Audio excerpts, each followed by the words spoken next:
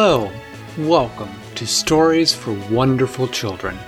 I'm Dan Wendelin, your host and storyteller. For years, I improvised a new bedtime story for my children every night.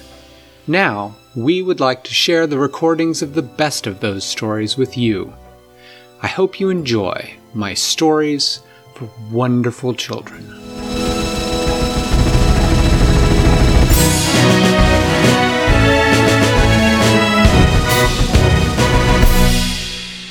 Once upon a time, there was a little girl named Trista. She lived with her mommy and daddy in a valley between several high mountains in a little village. And she liked to play with her dolls. She liked to go to school and learn new things. She liked to eat food, and she liked to help her mommy cook food. She liked to help her daddy do things. Her daddy was the town carpenter, and he made all sorts of different things. One of the things that her father had made, that she had helped him make, was a walking stick for her. She liked to walk in the mountains and the hills around their village, and it was very handy to have a walking stick on some of the steep slopes. One of the ways that her village communicated with villages on the other sides of the mountain was that they had pigeons that they could release with little messages strapped to the legs of the pigeon, and the pigeons would fly to other villages. Well, one day, fairly early in the morning, someone came and knocked on the door of Trista's house, and her daddy answered the door. And he said, "Yes, thank you." And he came inside holding a piece of paper. And Trista and her mommy looked up from breakfast and they said, "What is it?" Because her daddy looked worried. He said, "It's a message. It says that Grandma has gotten sick with a cold, and she needs some medicine that's made from a flower that only grows on our side of the mountain." He said, "I can't take it to her right now, because I promised Mr. Finley that I would have his new carriage done today." And her mommy said, "Well, I sprained my ankle 2 days ago and it's still not well. I can't climb over the mountain." And Trista said, "Well, I'll go." He said, "I don't know. You're awfully young to make the trip all the way over the mountain." She said, "I've been the way to Grandma's house many times. I know the way and I walk around all the time." She said, "Besides, I can take Wilma with me." Wilma was her dog, who liked to go with her for walks. And her mommy said, "All right, well, go pick some of the alpine red bellflowers." She went out and she picked the flowers and she brought them in. She helped her mommy cook up the medicine. And her mommy put it in a bottle and put the bottle in a belt pouch. And Trista strapped it on. Her mommy and daddy said, "It's going to take you all day to get over the mountain." They said, "So you stay at Grandma's tonight and you come back tomorrow." She said, "All right." She said, "Come on, Wilma." She whistled to her dog. She took her walking stick. She began to climb up the mountain. Up, Did she take a leash on her dog? No leash on the dog. It'd be too hard to hold on to a leash, and she had taken a lot of walks with Wilma, and Wilma knew to stay inside of her. They walked along the path. At first it was pretty easy going. They were in the low part of the mountain. But as they went up, it started to get rockier. And they got to a point where the path disappeared. There had been a rock slide and the path was covered over with rocks. And they were too big for them to get over. So they had backed up a little bit and they saw where there was sort of a little area they could climb up to get around the rock slide. But it was hard to climb up it with Wilma. So Trista climbed and Wilma was trying to make her own way through the fallen rocks below. And it took her quite a while to climb up and over and down the other side. And she got to the other side and she wandered along until she found the trail. And she could still hear Wilma behind her barking, but she didn't know how close Wilma was. And she started up the trail walking kind of slowly, figuring that Wilma would catch up. And she got to the point where was just beginning to see the top of the mountain when she heard a growl. and she looked up ahead and she saw there was a mountain lion crouched in the trail. A woman took a hold of her walking stick with both hands. If that mountain lion came towards her, she was going to do her best to whack it as hard as she could, because she knew that you should never run from a mountain lion, because if you run, they will always catch you, and they will always come after you if you run. But if you act like you're not afraid of them, and if they come after you, if you fight them, if you hit them hard with something, sometimes they'll decide you're not worth the trouble. Well, the mountain lion started to walk towards her. It wasn't charging towards her, but it was looking at her. And she looked right back at her. She was gripping her walking stick.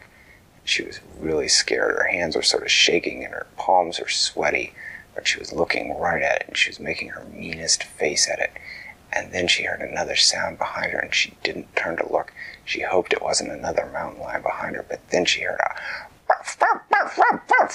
the sound of Wilma barking, and the mountain lion looked at them both. She looked at Trista there with her big stick and the dog beside her barking, and the mountain lion decided it was not worth the trouble, and it turned and it disappeared up the trail. Well, after that, Trista and Wilma walked faster than ever because they wanted to be off that mountain while it was still nice and light. Grandma needed her medicine and they did not want to be around for that mountain lion.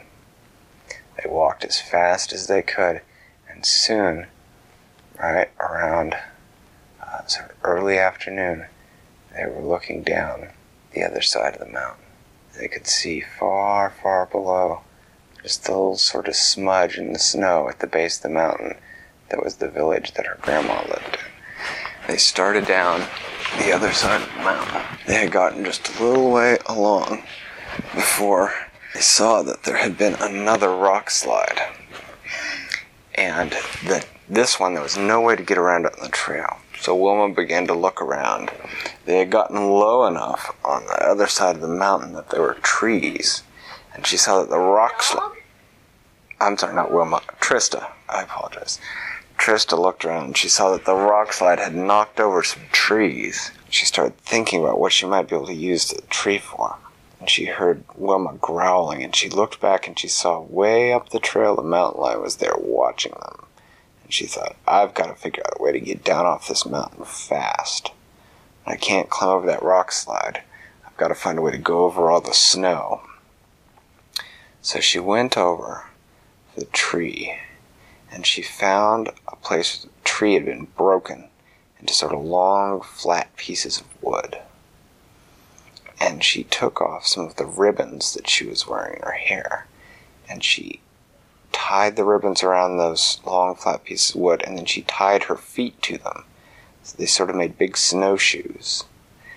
And then she began to use her walking stick to kind of push her through the snow. And she found that when she got to the slope, she started to slide. And she heard kind of a growl behind her, and she saw that the mountain lion had saw the fact that she was moving faster and thought that she was running away, and it was charging down the slope after her. Well, she didn't have time to think. She just scooped up Wilma in her arms, and she gave a big push with her walking stick, and then she was sledding and skiing down the hill on her flat pieces of wood, and she was going faster and faster, and she heard a sort of frustrated growl behind her, and she glanced back for a second. She saw that she was going so fast that the mountain lion was falling farther and farther behind, and then she was past the rock slide point, but there was a big hill of just open snow ahead of her, and so she decided not to go back to the trail. She just bent her knees and held on to Wilma tightly and just zipped down the hill. She was going so fast that when she got to the bottom of that part, her grandma's village was right in front of her, but she couldn't stop.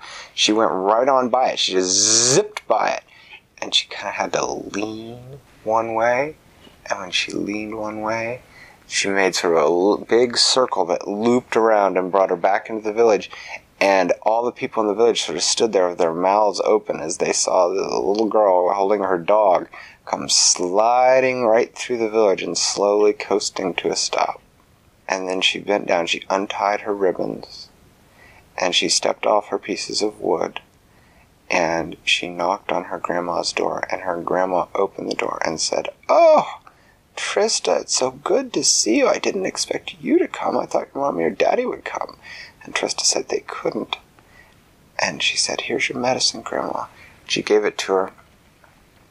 And her grandma took it, and it was already feeling better by the next day. And while they had dinner that night, Trista told her all about her story. And so the next day, her grandma went back with her. And her grandpa, too, walked her all the way back to her mom and dad's house because they did not want to send her up over that mountain again with the mountain lion somewhere along that trail. But they did not see the mountain lion. And when they got back to her mom and dad's house that night, they all had a big family celebration together. And Trista was the hero of the day for getting her grandma the medicine she needed and being clever and being brave. Thanks for listening to Stories for Wonderful Children. I created today's show, but questions and running commentary were supplied by my children.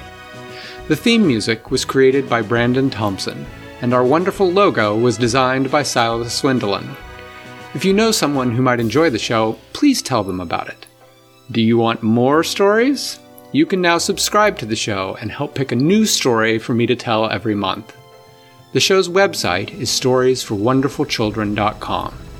Until next time, I'm Dan Wendelin, reminding you to tell someone you love a story.